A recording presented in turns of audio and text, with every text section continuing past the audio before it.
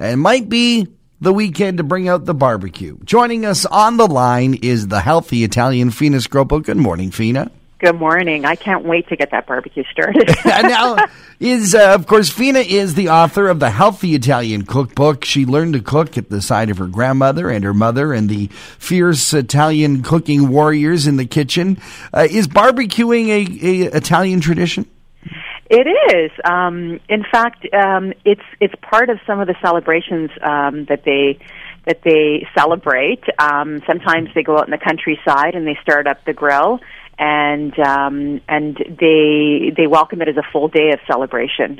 Eating what's in season, enjoying it with family, all the stuff that's supposed to happen when you're having a barbecue. Let's talk about the barbecue. That tends to finally be the domain of I'm not stereotyping, but certainly in my home, that's finally the time I get to do some cooking at least. You mean like flipping the burgers? Yeah, and I like the marinating. I like all that kind of stuff. So my question to you is, what is the biggest mistake people make when they're barbecuing? I think they try and make it too complicated. I think you just got to make it simple. Like you said, a few spices, a few marinades, picking what's in season, having some fresh, whether it's some fresh vegetables that you're grilling, and letting the barbecue do its thing. I think people like to peek, underneath too often. They lift the hood constantly, and they don't let the food and the barbecue handle it. Right. And so I think maybe even being a bit impatient with the grill and waiting for the right time to either flip things or take them off the grill. Now, when it comes to the barbecue, it often has the connotation of not eating the healthiest, with burgers and hot dogs. Mm-hmm. But you subscribe that the barbecue is a wonderful instrument for cooking healthy food. Absolutely. So, there's lots of ways to make it healthier and to make it, I call it a sizzling grilling season, because we can get scared off with all the things that maybe, as you say, are not very healthy on the grill. So, if you keep things simple with spices and marinades, like, adding some different types of seasonal blends, maybe something with a bit of zing like sumac, maybe as a tar spice blend, maybe something with a little bit of heat like sriracha. You're not going heavy on that, and you're getting some good flavors. And even vegetarian options, they're a bit healthier, and as well, a lot more people are looking for those. So it might be using different types of legumes like black beans or white beans, chickpeas, lentils. We can go on and on. Tofu, perhaps, mushrooms to make burgers or to make skewers, things that, we all enjoy having on the barbecue. You mentioned grilling vegetables. What's the best way to do it? Do you need to buy those trays, those vegetable grilling trays? Can you just throw them right on the grill itself? Absolutely. There's all kinds of different ways. I think what's important, again, is to pick something that's fresh, something that grills well, so to make your pieces, a good size that they hold on the grill if they're going directly on the grill. A very sort of just light brush with a little bit of oil and a little bit of salt and pepper goes a long way.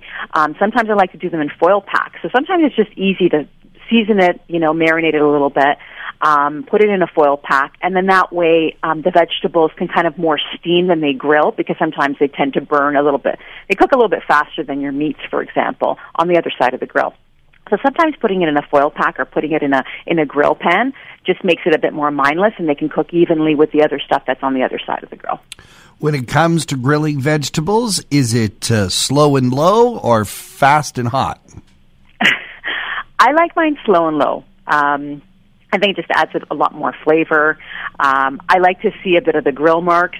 Just something about those grill marks that make the platter look pretty too, right? So whether it's asparagus or zucchini or eggplant, it just adds something to the platter. And I always recommend, even with a fresh platter, if you're serving a fresh platter for the holidays or any barbecue, any occasion, is to throw on some grilled vegetables, and they add a lot, even just to the eye, not only to the palate. Is there a rule of thumb as to what vegetables are going to work better than others? On the grill? Mm-hmm. Again, I experiment a little bit. So asparagus for sure is something that I always like to throw on. I like to throw on some zucchini. Some peppers are great, but even potatoes are great on the grill.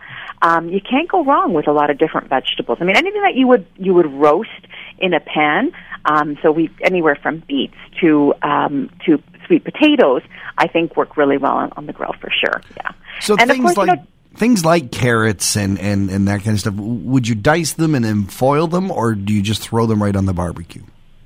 Things that tend to get a bit drier, like carrots, I definitely put in a foil pack. Okay. So you've got a bit of the sweet. It's got some time. It's got some moisture, even in that sort of foil pack where you've got some steam going on. So definitely, I'd foil pack maybe the ones that don't have as much moisture and can hold their own when they're directly on the grill for sure. Fantastic. Is there any other overriding tip we should have when we're grilling this weekend? Well, you know what? Don't forget about, even your toppings. So, for example, there's so many great things out there that add not only on the grill, but add to your grilled vegetables or protein. So something like, sliced watermelons or golden beets or microgreens, they're always great to add on to something, even as a garnish. And sauces seem to be really popular, but, we tend to get a bit hung up on the traditional and sometimes not so good for us, like the mayos and the ketchups and things like that can be a lot of sugar. Sugar-laden barbecue sauce. Yeah, right. So, we've got there's some great spreads we can make with beans, or a tahini lemon spread that goes really well on any burgers.